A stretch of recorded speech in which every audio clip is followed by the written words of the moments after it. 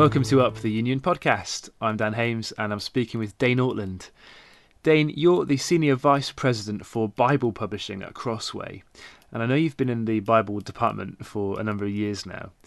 Presumably this is something that is important to you, something you care about. Could you perhaps give us an example of a time when the Bible has really impacted you in your personal life? I love that question. I'm thinking right now of when my dad and my mom gave to me when I was 14 a Bible, and it was a Bible that I used for many years. And I say my dad to start off here because he's the one who inscribed it on the inside, and he wrote, "Dear Dane, be a lifelong faithful student of the Bible, and your life will be full of blessing.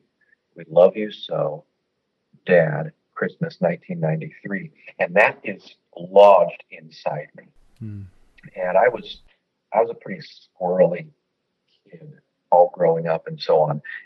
But in college, I began to feed regularly on the Bible myself, really for the first time, actually enjoy the Bible, like the Bible. That was the first for me. But that seed had been planted by my parents growing up.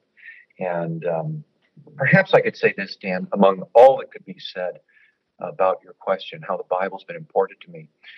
With the Bible, I have an unchanging, rock solid word from heaven.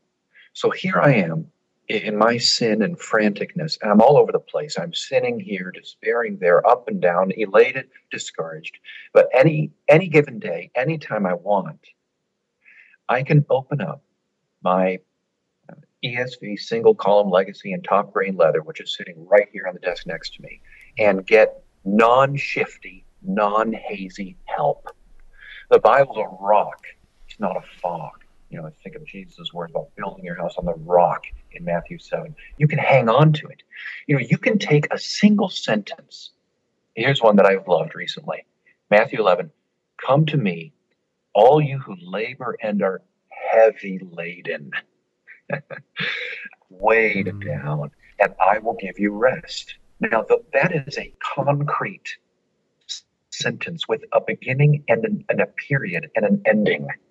And I can take that and I can go through my day answering emails and going to meetings and being with my family, and I can be sucking on the candy of a clear sentence like that in the back of my mind. And it just makes us sane and calm and helps us. Yeah. Thank you, Dane. And thank you for listening. Make sure that you tune in to listen to Dane Ortland for the final time on Up the Union podcast.